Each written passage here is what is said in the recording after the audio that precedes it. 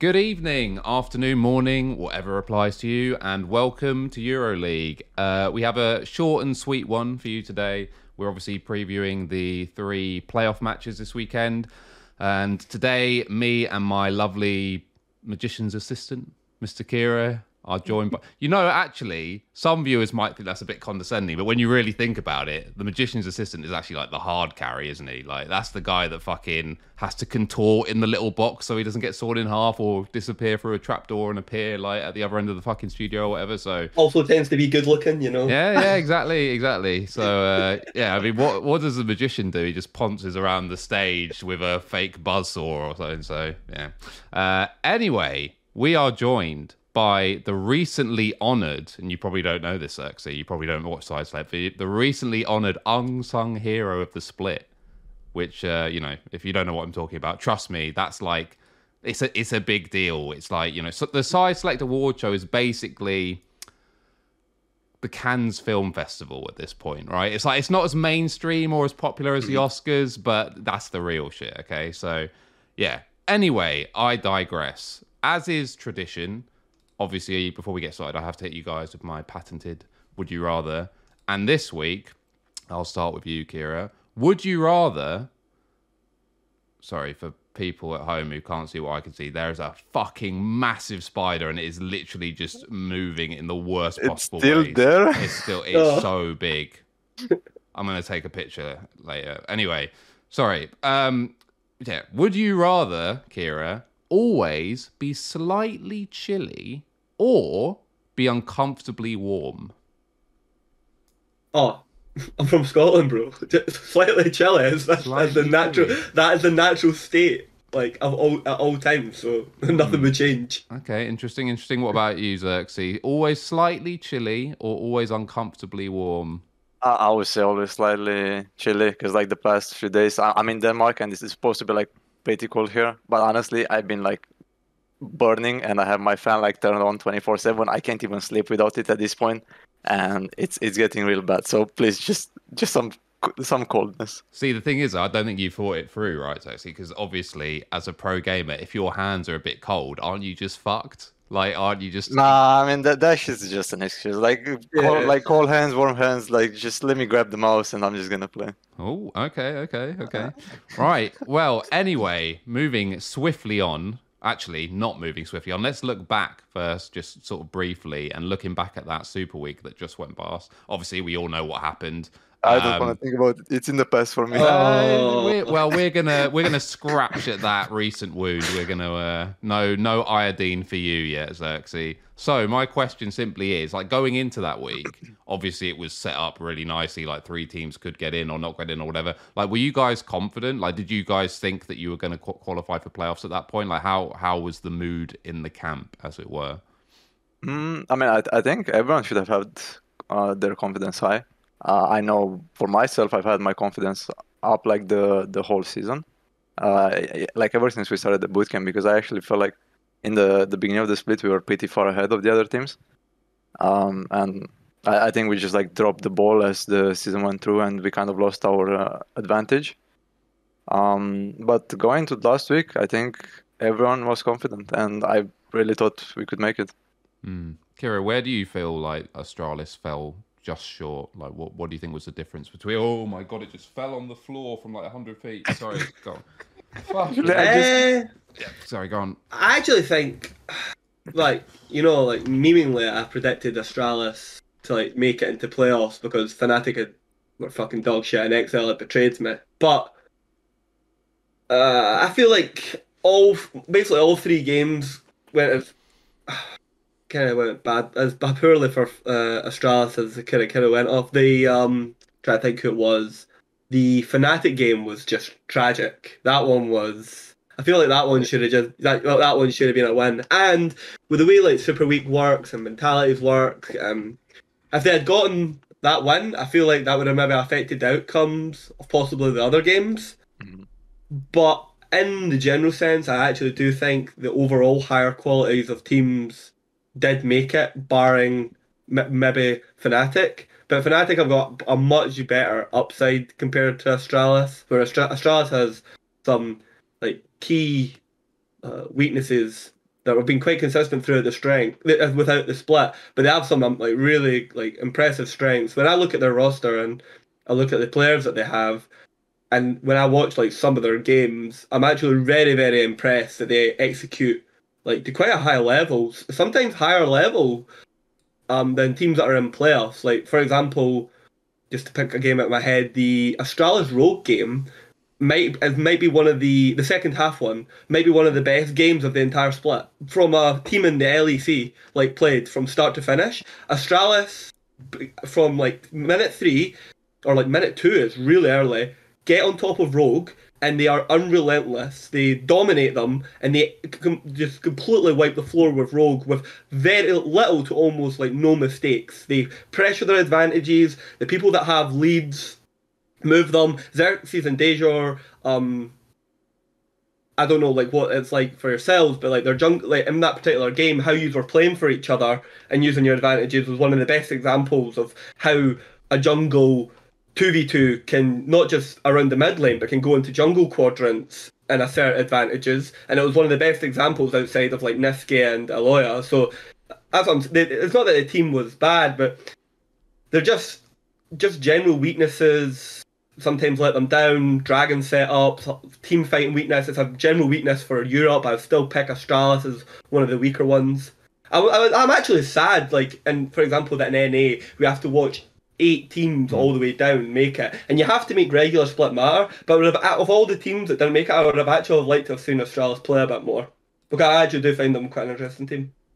Just to add to that, I mean, I think people forget that this roster, like, we changed 3 players at the beginning of the split, whereas like most other teams maybe changed like one. Like most teams, I think changed like 1 player. I don't know who changed like 2. I feel like there is a team that changed 2 players, you know, but we had to change like 3 players. So we had a lot to catch up compared to the other teams, and we had to learn like we had to do some mistakes like on stage in order to learn. But the problem is that most of these teams already did a mistake in spring, right? So like the stupid mistakes that we did in summer and costed us like plenty of games actually, because I can like think of already like 2-3 games that I really think we should have won. And you know, like with those wins, maybe we would have been already in playoffs. But I think that like we just like threw so many games of mistakes that need to happen for a team in order to take it to the next level. But the problem is that it was like we couldn't afford to do that in summer.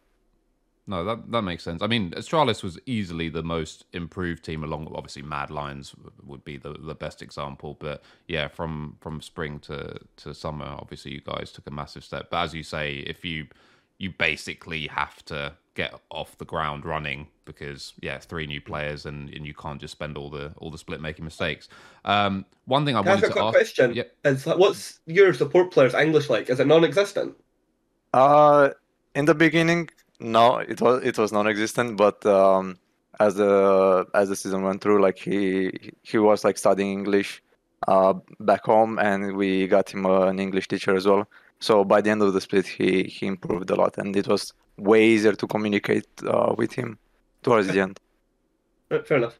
Well, obviously, you yourself, as you said, were new to Astralis this split, and I always ask players who just joined Astralis this question, which is, what was it like, sort of traveling back and forth between Copenhagen and Berlin? Was it really annoying, or is it not so bad? Because again, for fans that don't know, unless it's changed very recently, which I don't think it did, Astralis have basically never had housing facilities in Berlin. They literally fly back and forth every week for LEC, obviously apart from that week probably where you were all sick. So yeah, how was that? Well, I would say the only positive that I can think of is that it kind of forces the team to be together for like a longer duration of time, and it kind of forces everyone to like communicate with each other, be funny, just share some moments, some story, So like in a way, it's like some sort of like team building, because you get to know each other and that stuff. So that's like the only positive I can think of. But the amount of like negative things that I can list, like mamma mia, like I will say this split, we like the flights have been delayed. Maybe like there are like 8 weeks, and we fly it like twice a week, right? So 16 flights. I think like 15 of those flights have been delayed. One of them has been cancelled. We've waited from like 7 p.m. till 12 in the night, only to be told that the flight is cancelled, you know? So we've it's definitely not easy. It's just very stressful because you also waste a lot of hours that you could be, you know, like you could also be spending that time for yourself, do something, you know, productive for yourself, or just play solo queue, watch some voice. Like you could be literally doing anything. Instead, you are just waiting in an airport. Yeah. So yeah, I mean, the bonding part is like the only thing in my head that kept me going. You know, like it's good for the team bonding. It's good for the team bonding. But no, it's definitely not something easy. My top tip for anyone who finds themselves on Astralis next season, if they're still in the league, is get yourself, and no, this is not sponsored, get yourself a Steam Deck. Those things are fucking insane. Like, are they good? So good, yeah.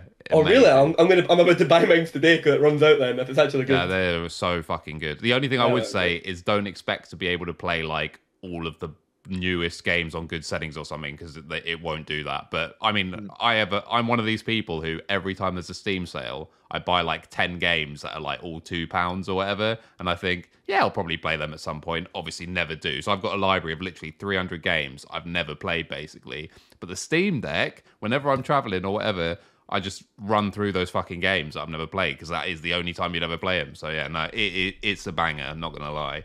I would definitely look into it. Yeah, and the last thing on this before we sort of preview the games, which I wanted to ask you, is obviously to Astralis from NA. What, in a quick sort of summary, like what was your NA experience like compared to EU? Not necessarily like, oh, the team was bad or whatever, but like in terms of being in America, what was that like? How did you find it?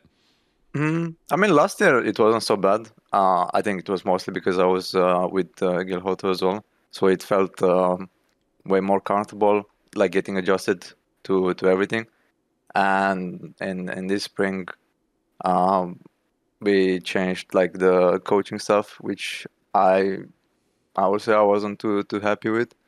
And yeah, I mean, I don't want to like shit talk them too much, but like in a way, I kind of like erased all the memories from this spring split, because I thought like it was so bad. But like now, like trying to look back, I'm like thinking the game that I was playing and we were playing in NA felt so different. And I don't know, like as soon as I got back to you, I felt like I was more confident. I mean, I guess there is also like the pressure of being an import in NA, that you always have to perform right, and especially when you're on a lower tier team, it can really get to you. Like no matter how hard you try, you know, like you either have to be 1v9 or you're dog shit. So that was not. I think that was like something subconsciously still like affecting me. But getting back to you, and I don't feeling like getting like the rookie feeling that I need to play good. I need to show to the people that I'm not this washed up player from NA. You know, I still got it in me, and I really hope I did that.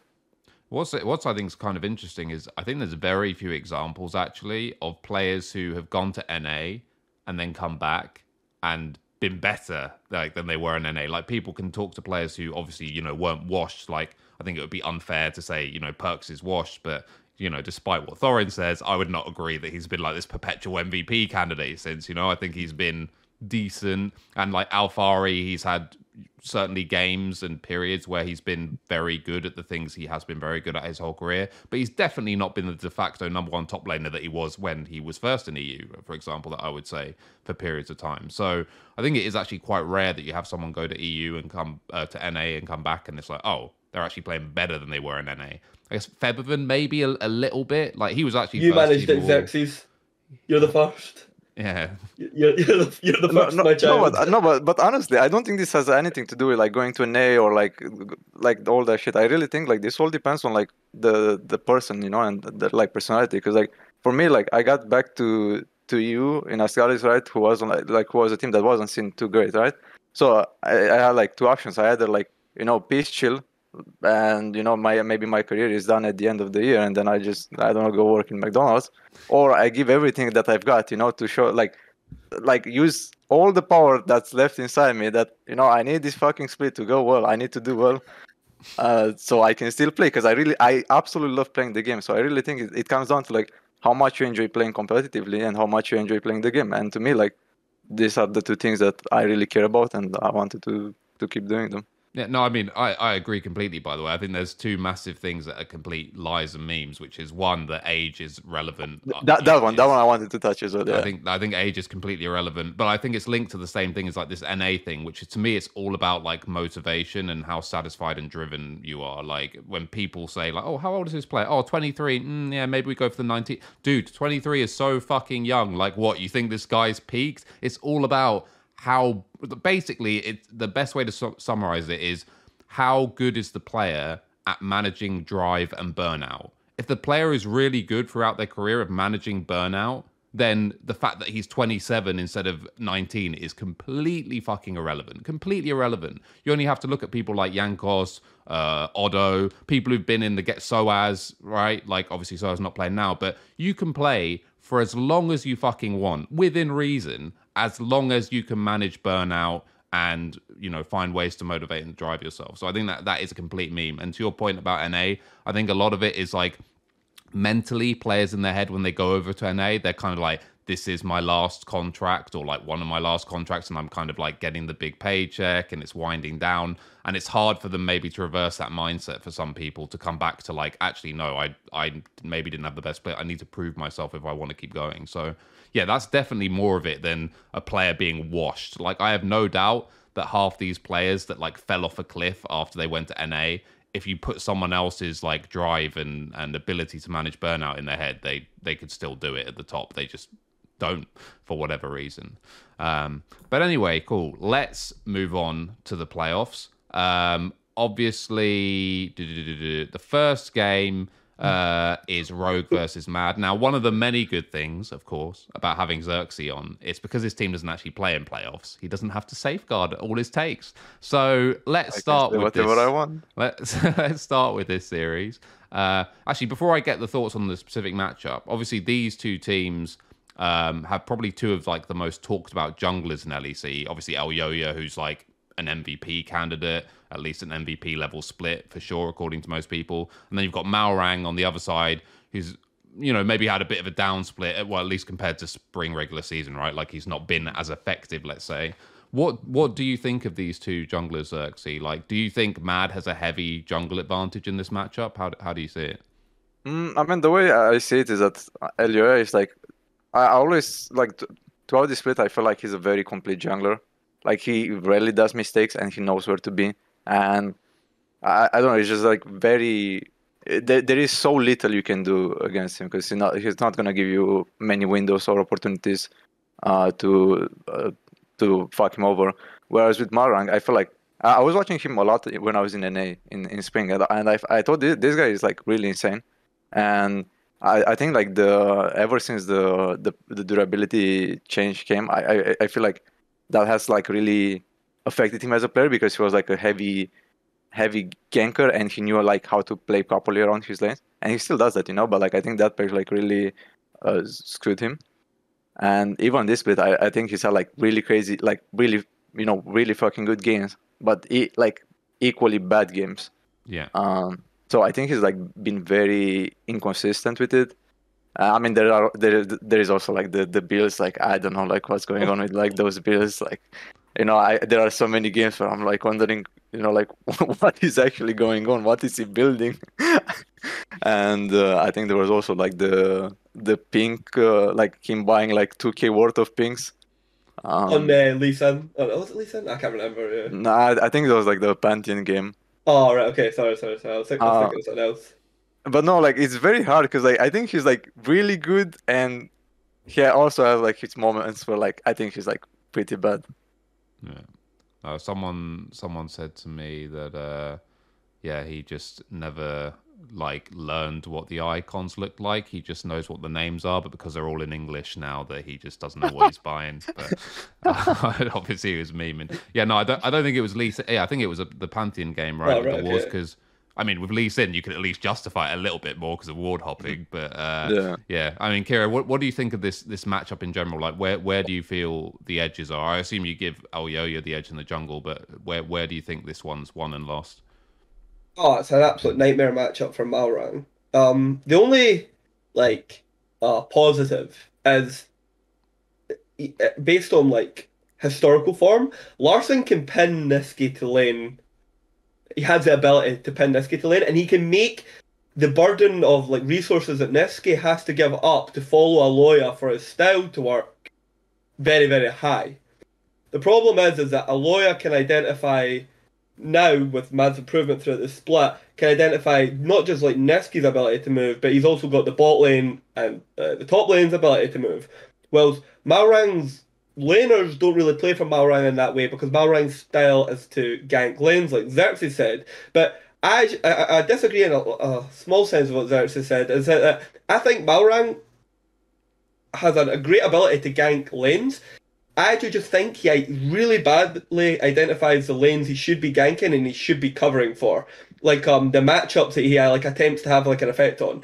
For example, like there's like I can't list them off the top of my head, but like Malrang will like gank bottom and get all 4 summoners, and you're just like, that's amazing. That is a great play. You've blown all 4 summoners, and then he'll like gank topside like 3 times, but not blow the summoners like ever. And then by the time he comes back bot lane, like on like a wave crash from comp or something, the summoners are back up, and it's just like for someone that's so aggressive, and for somebody that like you know what I mean, like likes to play like these high tempo cursed word like junglers. I just don't understand how he consistently keeps on making the mistake. And also, Malrang Larson are like they're terrible at like specifically playing around like mid lane and playing around like Larson's pressure. Larson hasn't had as good a split this season, and he's lost a lot of mid lane matchups that in the past I feel like he would like win, or like on champions I feel like he would be better on. I feel like actual Larson like picks up new champions very slowly. For example, in my head, Talia sounds amazing on Larson. Like it sounds like an amazing champion for Larson to play. The big problem is Larson seems to really struggle fundamentally on the pick. The pick actually evolves entirely around like pressure and moving and attacking sides. Something that Rogue has historically been terrible at forever. Every iteration of Rogue has been bad at this. And it's one of their massive holistic problems that they cannot move advantages from one lane to another with timing advantages that you have from being like so far ahead from your laning. But don't you think part of that is that Larson's always been so lane-centric and he has struggled when he's gone to like gank top? Like maybe that's why he doesn't sort of vibe with the Talia pick. Exactly. That's what I'm saying. So there is a big pool of like champions that like Larson can go to in the mid lane, but a lot of the picks mid right now are just so survivable. The jungle, I think the jungle picks right now massively favour Aloya. I think this is a really, and just in terms of like the jungle, this is a really hard matchup for Rogue. And I think Mad Lions, if they have the prep, and they understand and they prepare their jungle matchups, they can blow Rogue wide open pretty consistently, game to game to game. Xerxe, on the jungle thing, because obviously with talking about sort of Malrang and choosing which lanes he ganks or whatever, when you guys like in draft, in your experience, not just on Astralis, but maybe also in past teams, how much of the game, like once the draft is laid out, because obviously the coach gets like a minute to talk to you guys before you go in, how much is the coach saying like, okay, these are basically your lane assignments, like I want you to gank bot or whatever, like, or how much is that left up to you? Like how much does the coach actually game plan for you on stage in terms of which lanes to focus on once the draft happens? Obviously before game, when you guys are planning, you have a general idea of how you want to play against a team, but once that draft happens, how much is on you and how much is told to you by the coach? I mean, usually what happens during that 1 minute with the coach on stage is that he will give us like some ideas on how we want to play this early game, and then he suggests me like how which lanes we should be playing around. But he would also like give us reminders, like because I do feel like people on stage like forget stuff so easily because like they're like so stressed that even like I could say a sentence like in game, like hey, he's about to gank you both in like 10 seconds. And then like my laner like like players would hear it, but like they wouldn't be able to process it. So like people easily forget stuff on stage. So the coach like sometimes give us reminders, like how this team wants to play, how their jungler paths in the early game. So like sometimes it's just like a lot of small reminders and some ideas on how we should be playing our own game. Yeah. So who are you taking in this one, Xerxe? Who do you think's winning this one? Give me a score prediction. I mean, thing is like, if I feel like Rogue heavily depends on Marang, and if he can get like some like I feel like this team like lives and dies by him being able to get leads in the early game. And thing is, I do not know which Marang is gonna show up, But if I was to go for like the safe option, I would pick Med. Give me a score. Probably 3-1. Okay. Kira, what are you thinking for this one? I get the sense that you favour Mad as well. I hate predicting games like before like drafts because I can't see like what like the like I based on like strength, because 2 weeks is a long time. Based on the holistic strengths of the team, how they match up, I would agree with Xerxe. 3-1, maybe Rogue can push it to like 3-2 because Mad's general like team fighting weakness. However, like the ADC meta right now, is it played on 12.15 or 12.16 by the way? Shit. I think 15, no? But I'm not 100% sure. Well, Right, okay. I mean, 16 just came out like yesterday, so So they played this week. They played this week, so it has to be 15. Yeah, it has to be 15. Thank you, Xerxes. Yeah, the ADC, even though I think generally bot lane from Rogue is like better, and that is actually probably the most consistent way to replicate wins for Rogue is playing like mid to bot, playing around dragons, like scaling up through that. The problem is I actually think the pool right now favors Unforgiven massively. Regardless of how like the hero pool favors Unforgiven massively. I think Comp's the better ADC, but I don't think Comp really plays Draven, does he? He doesn't play anywhere near as well as Unforgiven. He does play Draven. No, I'm pretty sure. Wait, does he? But like Rogue doesn't have anywhere near the level of priority for Comp on Draven as they. Wasn't he like a Draven player at some point? Oh, he might be a Draven one trick, and I'm talking about my backside. But like when I'm thinking of the games in the split, Mad Lion look way better at using Draven than Rogue do. And enabling Dragon, and that's like a big massive problem because when you go to trade the picks and the pick and ban, lots of teams are doing like Sivir with like Sivir Yumi's like permaban in EU, or you do like Xerxe Enchanter, and then if you don't have like Kalista banned, you have like Draven with a kill condition bot lane. But when I think of the bot lanes, I think Mad Lion's bot lane is so much better at piloting the Draven than like Rogue's is, and that's like really scary for me because I actually think Comp's a better ADC, and I think Comp when he's on like things like Sivir can really hard carry team fights, and even from big goal deficits like 4k 5k, this champion is really absurd. But I don't know if they can do it if they're consistently getting like the Draven lanes. And then when you think about how many ADCs you're like banning and how you're like trading for ADCs in the pick and ban with the Enchanter pool, I think it gets really dicey. That's my only concern. Like Rogue's way to win the game is through bot, and the bot lane matchup, champion pool wise, doesn't seem too great. I can tell you that he's not played a single Draven game in summer or spring, so there we go. I don't know. But anyway, the result, at least in terms of worlds, might end up not mattering because I believe the winner of this next matchup, if it's G2 at least, will send both teams to Worlds. I think that's still correct, right? I think Rogue and Mad both auto-qualify for Worlds if G2 beat Misfits. So, really? Right, moving on to that Saturday, and what is probably, I would say in a lot of people's minds, the most one-sided series, at least on paper, G2 versus Misfits. Obviously, G2 ramping up during the latter stage of the regular season. As I mentioned last time, they beat every single other playoff team in the second half of the split. Obviously only BO1s, and of course, Misfits also surged at the same time, but it does feel like one of these is maybe not quite like the other. And obviously, to many people's annoyance, including mine, Misfits did lose that game, which put Fnatic in the playoffs. So there we go. But yeah, I'll start with you, Xerxe, on this. Like, do you see anything other than a G2 win here? Like, how could Misfits upset here? I mean, I don't know. It's like always hard to like. I feel like it would be kind of like silly to predict against you too, because like this team, like no matter how like if they're like if people think they're bad, I think they'll always do good in playoffs. Like it's just like those players, like you have Jankos, you have Cavs, like those players, like in playoffs, like they just become different beasts. So I'm definitely not gonna bet. Like I'm not gonna bet against them. I mean, Misfits to me has been like a surprise this split because I mean after the like really shit start, like they managed to like really pull it back, and I guess the Zanzara move, like I don't know what magic the man is doing there, but I guess it really worked, But I mean I don't have high hopes for Misfits.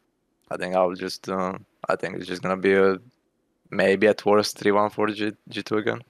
Okay, before I throw it to you, Kira, let me just do some really quick, like heavy copium MMA style maths here, right? So if you actually think about it, okay, if you actually break it down, and this is the most generous possible interpretation, mid lane, okay, both two MVP candidates. Yes, Caps is better than McVitie. Both two MVP candidates. That's what's important. Arguably, Misfits have the better bot lane. Arguably, because Targamas, I would say, is probably the best support this split. But Mercer, as you've pointed out before, Kira, has he's had a massive upgrade in his own level of skill, right? So maybe the golf there's not like astronomical, especially if he gets Yumi or whatever. And then in AD carry, I would say that Neon is a way better AD carry than Flack. So overall, in that matchup, I would actually give Misfits the edge in bot lane. And then in top lane, even though, Broken Blade's still for sure one of the better tops in the league, I think Irrelevant's been pretty damn good since he came in. Like, certainly, perfectly decent. So I don't think it's like a big gulf there in top where it's like, oh, Broken Blade's going to bury this kid every game. And then Jungle's a bit of a yikes, maybe, of a matchup. But the point is, there's only one role where you can say, like, okay, G2 has a massive discrepancy in theory, especially in experience as well, regardless of like skill level gap. So that's my copium. That's why I'm saying a 5-game series. But what do you think, Kira, about this one? So I'll do my take. So we go to top lane. Irrelevant can play tanks for Misfits really well, but if that guy's on carries, unless Hiva and his coaching staff become miracle workers and they're the first EU team to fully work it out, if he's on carries, they're fucked. Because they don't know how to play around top lane, they don't know how to play around carry picks. And supposedly Irrelevant can play carry picks. The gods above have told me this wisdom. I've still to see evidence of it, so I don't know. The only team that can really play around top lane well on carry picks is G2 because Broken Blade does on it, and that was mostly in the second half of the split. And I think if you opt into carry matchups against BB, G2 is better at it, and they'll most likely just lose every single game through that principle. You have to have Irrelevant on these tank picks. Problem is when the Irrelevance on these tank picks, you have access to the Trundle. Do you want to self-ban Trundle? Even if you don't self-ban Trundle, Cap's a Silas player. Silas has access to Trundle ult, which is a better version of it because it's AP scaling, and it's just this fucking loop of... That's what I said to Heave on that show. It's this endless cycle of what to do on Misfits. I genuinely do not know what this team's supposed to do. I genuinely think it's draft scaling and pray. Just fucking pray. You pray that Vito and Neon can get the team fights that they need, because I think this is one of the hardest and biggest mismatches in terms of team to team you can imagine. Because yes, the bot lane for Misfits is better than G2's, but they have never been a 2v2 execution bot lane, executing around bot prio for early drakes. They have never been that type of bot lane. They are a bot lane that outside of lane have become better, and Neon individually, his team fighting strengths and his mechanics are very, very strong. The problem, and Mercer as well has gotten a lot better, but they're still a categorical weakness. And when you have Targamas and Flat, if they split equally with a bot lane, that's the dream scenario for G2. If they Misfits, they don't shake hands bot lane, but they just don't execute matchups as optimally as they could have, which is fine. They're relatively new bot lane. The problem is what we're trying to do is figure out a way that Misfits beats G2, and unless they've found an angle that the bot lane gets a lot better, they play the matchups a lot better. There's so many safe bot lanes for Targamas and Flack now to play. it's like, how many ADCs do you want to ban to make flat bad? Then you're also self-banning them from Neon. So we're now into ADC bans, top lane carry bans, top lane tank bans, and one jungle ban for Zanzara that he wants to play. Because once you have Zanzara off of Trundle and Poppy, we're getting into scary territory, because I don't want to see him on Vi. This pick is absolute bait if you do not have Yuumi, and Yuumi's permabanned in this region. And if Yumi's going through and Misfits are getting it, I can say yes, like G2 are trolling. But I have to trust that Dylan Falco actually engages his brain and does remember to just keep it banned the whole series, or like pick it. It's not a great pick for target math. I prefer to say him on other things. But the pick is just so absurdly broken that like you might as well use it. Like, people have this idea in their head that Yuumi is like a weak laning support. That's not the case anymore. You disattach from the ADC, you trade your entire health pool, you have 2 combat summoners, and then when you're on like 120 health, you're attached to your ADC, and then that's it. And the other people are just sitting on half health each. It's hellish. It's absolutely horrible to play against. I really do not know where Misfits is supposed to go in the draft. And Caps plays most laning matchups into Vito well.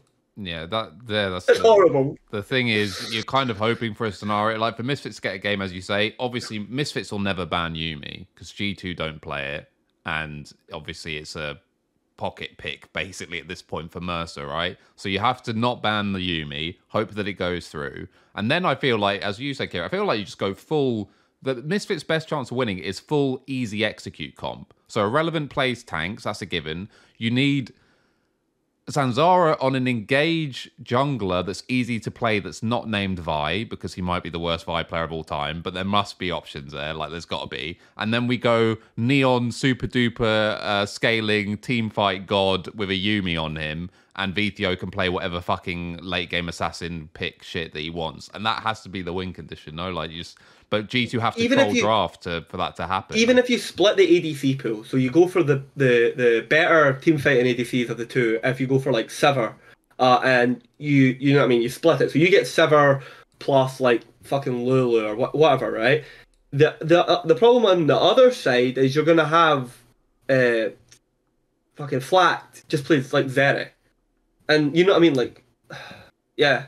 Like, you push him in all day, but it's not like you're going to be killing the Xerxe all that consistently. You can run her down, but I don't know. It seems hard. You know what? The biggest brain play, in my opinion, actually, for this matchup would have been in the 2 weeks between the end of regular season and when they play, is to force Zanzara to actually get good at playing Vi. Like, that should be... Vi is like... I used to be a Vi one trick, right? That champion is so fucking easy to play, it's insane. Like, it has to be super easy for someone like a level player to play that champion. That is like the champion you put a bad jungler on if you're like, fuck it, just play Vi, just press R, whatever. Like, I'd just be getting... Every scrim, I'd be playing that fucking champion. And G2, you're hoping G2, like, don't even bother banning it because they saw that monstrosity when they played Fnatic and what that Vi looked like. So maybe it just gets open. I think Misfits have to go full easy to play comp, tanks in top, Vi jungle, never ban Yuumi and hope you get it a couple of games, and then Neon and Vito are the more flexible in terms of like the carry picks that they can both pick. But yeah, I mean, it is very difficult to see because as Heaver said as well, arguably G2's biggest strength is literally their drafting as well. So like, good luck having G2 Other problem is 3 out of 5 other problem drafts. is Jankos you can full ban jungle and put Zanzara onto like his worst, most dog shit pick, and Jankos can play Pantheon as well. Like, he's one of the people that plays Pantheon in the region. The scary thing about Pantheon is if you're playing tank tops, Pantheon's like fucking insane. Like, the way Pantheon scales now with the new items is fucking nuts. You take like a 240 armor tank down to something like 62 armor when you like fully rend them on Pantheon. This champion is very, very, very good. So there's just so many angles that just feed into you not seeing Misfits doing well in this matchup. I pray for them. I like them as a team. I think they're like a really like cool uppity team. I just don't see the angles for them against G2. I just think it's sad that they didn't get a human jungler when they dropped Zlatan. Like, I think that could have changed the whole dynamic. But they started winning with Zanzara. What, no, they started getting Yuumi with Zanzara. Yeah, but they also they actually were winning games. Basically, they started the split horrendously, like really bad. I think they were last or joint last. Then they started winning with Zlatan, And then when they switched to Zanzara, I was like, oh, this is like big baller move, because basically you're saying, okay, we won a few games, but we feel like we're still not good enough to be where we want to be or be playoffs or whatever. So they still make the jungle change anyway, in spite of the fact that actually they did start winning with Zlatan. So I'm not sure like how much better they are with Zanzara, or if their arc of improvement was actually already going in that direction. I think it's hard to say. But don't get me wrong, I thought Zlatan should have been dropped, but I didn't like the replacement. I thought I could have done more with that potentially. Don't ask me who on the spot. I highly doubt I can think of anyone, but I'm sure there were some people out there that they could have made work. Tinks, yeah, probably. Farms all game, scales of them, covers lanes. Yeah. Ticks the boxes. There we go. Tink's a decent shout. Right, let's move on to the final matchup of the week on the Sunday, which is obviously Fnatic versus Xerxe. This is actually probably the series I'm most looking forward to, I have to say. Now, this might be wrong, but I think Xerxe have to win to have a chance of making Worlds. I think that's correct because of how the... Wait, both of them have to win to make Worlds, because they both have to try and reach the... Sorry, Neil. Well, yeah, no, sorry. I think... so this could be wrong, but again, I'm so bad at reading how this bracket thing works that who fucking knows. I think Xerxe have to win. If they don't, under any other circumstances or variations, whatever, they're just out. I don't think Fnatic have to win if certain things happen in the other games. No, if Fnatic loses, then they don't make it to the R1 higher seed, which is the 4th slot. Fnatic and Xerxe, both, whoever wins from this team, the other person's not going to Worlds. Okay, great, perfect. Yeah, then that person plays the lowest seed from the winner of the upper bracket, and that decides the person who's guaranteed 4th. Right. So Xerxe and Fnatic are 2 BO5s away from guaranteeing the 4th slot. Right, okay, got you. Okay. I mean, it would have been so weird, like, if, like, to one of them, like, to make it worse from that bracket. Like, yeah. So like realistically, whoever wins this, for like what we all think here, whoever wins this has to fight Misfits for the 4th slot. That's what we think is going to happen. Mm-hmm. Yeah, I mean that makes more sense. Yeah. Right. So, in terms of this specific matchup, Xerxe, what are you thinking about Fnatic versus Xerxe? Again, two weird teams. Xerxe started the split off looking, in my opinion, like the best team for a little bit, and then sort of fell off a cliff, then like semi-recovered at the end, but weren't necessarily like that convincing. Obviously, Finn's gone from like decent to the worst player in the league. Like, it's crazy. Like, how do you see this one going? I mean, I think you just described it perfectly. I think, like, I don't know, it's like both teams have like had their like, I mean, maybe Fnatic not so much, but Xerxe had like their really, like good moments, but they like really dropped it in the second half of the split. But on one hand, I do feel like Marcon has been like their very consistent player, and I think he's like been a top 3 jungler in Europe, honestly. And I like this guy never fucks up either. I think he's like very consistent. And with Razork, I do feel like, I mean, I feel like my opinion is that I feel like he's getting a lot, like he feels a lot of pressure because he has like really insane laners, right? And I can kind of relate to that because that's what I felt in Origin as well. I was playing with like superstar players, right? So I had to, if something went wrong, it would be my fault. So maybe he feels the same way, if like the team loses games, like everyone just like likes to shift the blame on him. And I don't think he's bad, but like I think he's had like his really random invades. Like that to me has been like the most consistent thing about him, where like he invades with no prior, and he will like just randomly die. Like you're like, what the fuck is he doing here? He gets invaded as well. Like I can't remember which game it was, but where he I'm thinking of the game where he got caught. He went to chickens or something, like level 2, I think, and just died like for free. Like with, again, as you say, with like no lane prio or anything, he just dies. Like, from your experience as a jungler, like, is that something that's likely on him, or is that maybe the mid said that, jungler could be somewhere and it's just like bad communication? Do you think that's like solely his decision, or do you think that's like a team chemistry thing? Man, it's hard to say like what the communication really is, but I would say like mostly it's on the jungler to like, look at the minimap and like see, whether or not your mid laner has prio. I feel like it's pretty easy to see that, you know.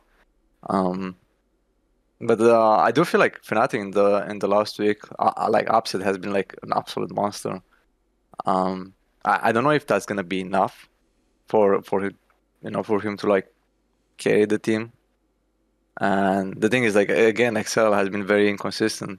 So honestly, I don't even know what to predict here. Like, I feel like both teams can easily win and like lose. Cause I don't know who to give it, honestly. Let me quickly ask you this: there's like a room, or not even a rumor. Basically, loads of people tell me that Fnatic actually this season have been mega in scrims. They just can't get their shit together on stage. Like, is that your experience as well? That they've been a really good scrim team, and even when they were losing on stage, they were good in Not, scrims? I mean, No? they haven't been. They haven't like. I mean, we didn't scrim that much, only in like the beginning, and I don't feel like they weren't that good partners. I mean, I think we had good results against them, but then I mean, scrims don't. I mean, scrims matter because obviously, like, you get conclusions and it can build up confidence. But realistically, what matters is like how do you perform on the game day, you know? So Yeah. I wouldn't like draw any conclusions, you know. Like, even if a team goes like absolutely demolishes every game, like I would still not, like, sure, you know, like it's good for the confidence boost, and like some teams might be scared because, like, you know, they're really fucking insane. But I think what matters is like, are you gonna show up on the day or not? Yeah. All right, Kira, what do you think about this matchup? This is a really interesting matchup because XL have much better systems. Their systems enable their best players, and Markun, he's I think the second best jungler in the league. He's had an amazing split. If it wasn't for like his entire team, like, and his entire top side just throwing game after game after game, I think he could have easily been an MVP candidate along with Aloya, but most of the games went so backwards that it's like impossible to say. You can't give someone credit for things they could have done. You can only give credit for things that actually happened. Yeah. We have a lot of interesting matchups here. Wonder can actually win this entire series on his own. He has the ability to just crush Finn to degrees that, like, the just from laning and topside matchups, and he has the champion pool for it. That Fnatic can win entirely from topside. Razork likes to go top, but they aren't very good at playing around Wonder. Wonder's own level hasn't been all that great, but there have been games throughout the split where he has shown like dominance. Humanoid, like everyone like me, obviously Humanoid has become public enemy #1 because he's been dying all the time, like before 4 minutes. But no Flash game, yeah, but like no game was ever. That's what I'm saying. Like I remember I counted. It was something like when I was VOD reviewing, like it was something like Nuke Ducks died to more warded ganks than Humanoid has this year. And that's what I'm saying. The narrative isn't around it. Like Nuke Duck's just throwing entire like games. People actually think Nuke Ducks has like a pretty good season. Like overall, he's been quite like consistent, things like that. The Fnatic's always a scary team because if they ever get their shit together, which we know we've been saying this since spring and summer started, they can be a very very dominant force. They fall a little bit into the trap similar to Misfits, where the way I see them winning the game is through upset and their bot lane and enabling their bot lane. He's been by far their best and most consistent player. People like to meme him for being like overly conservative, and he is very, very conservative player. But right now, that level of extreme is actually what Fnatic needs. Because if Fnatic actually had like put it this way, if Upset was following up some of Humanoid and Wonder's engages, he would just die because they're that shit. They're not. See, go watch Wonder's Gragas game. I think it's 7 casts he throws at the end of the game, and none of them do anything. Like 3 of them just completely miss their targets. So the whole idea of like there's like these amazing engages going on, the upsets like missing out and falling off. There has been times in the split that has happened, but they've not been happening towards the end. There's been nothing. Upset and Heli have been taking 3v4s, 2v4s, and like trying to outplay them, and it's been working somehow. So I think, holistically, you try and play around bot lane. Again, we get into the dicey territory. XL actually have a much better bot lane, even though what's his name, was inting it. Mickey was fucking running it, like, to extreme levels. Overall, I think the bot lane, particularly laning, Patrick Mickey understand it so much better. They execute Lucian Nami better. And Lucian Nami is like they're one of the only EU bot lanes to actually execute it and get the damage that you're supposed to out of this bot lane. It isn't actually just this 2v2. People have this in like misconception about this bot lane. It's not just some like 2v2 kill lane. It's actually all about using the ult in the midsection to pressure out the other ADC, so they have to constantly like go away and they're like losing gold. If you want a really good example of a game that has happened, go watch V5 versus TES, where the Lucian Nami almost never kills the enemy team's bot lane, but the game is entirely won just by bringing them to low health all the time with the culling mid. Upset Halisang don't play the lane matchups out as well. Patrick plays out Draven better, Lucian Nami better, and he can split the Sivir Xerxe defense. Yeah, they can split Xerxe, and at the end of the day, I actually think now both teams' levels of team fighting are like somewhat similar. So we're getting into really, really dicey territory. I would say XL's early games are better, so that inclines me towards saying that they will win the game. But Fnatic can just show up with Humanoid blasting Nukeduck off the face of the planet mid and Wonder dominating top, and the game just becomes unplayable at that point. If you have your entire top side just losing lanes, Magnum can't do anything. Like, Fnatic are bad, but they still understand how to move about leads. The games they front run are the games they actually somewhat look reliable. It's the fact that like when they're behind in gold, they actually don't have the Misfits angle where they can like dig themselves out. Do you guys trust Hilly to be back to Hilly, or do you think No. we're going to see... Really? Okay, interesting. Because obviously people would say, oh, he's always had this history of doing like a mini Soaz of like being up and down, but when it really matters, you know, he'll pop off. But obviously that wasn't particularly the case last split, was it? But all those games really mattered, like for them to make playoffs, and he was shitting all of them. Yeah, that's true. Right, I want a quick prediction on this before we go from both of you. Who are you taking? And is it your cursed team, Kira? Are you taking XL? I would see. I think you should. And again, I hate predicting before draft, but I think you should predict on what you have seen and how things work out in your head. So, but I will give credence to their weaknesses. I think XL 3-2. Oh, okay. 5 games. What about you, Xerxe? I mean, I feel like it's. I mean, my only argument is that it's Fnatic, and they have like they like if you look at those players, like they are still like very experienced, strong players, you know. So it'd be kind of. I can just like say, you know, like Fnatic, it's just worse because I do feel like on paper they should be better. So I think I would just go for a 3-2 Fnatic. Ooh, both 5 games. Interesting. I am. It's an amazing match, even though it's going to be quite low quality. I'm gonna go for Fnatic. Actually, I'm gonna say Fnatic 3-1. I think that I just don't trust. Like so far, even though I don't trust Fnatic's players, I trust key pieces on XL even less. I think Finn has been bad and has a history of being bad in the playoffs as well. I think that I don't trust Nukeduck at this point necessarily. He could definitely show up, but I have no reason to believe that he necessarily will. And Mickey.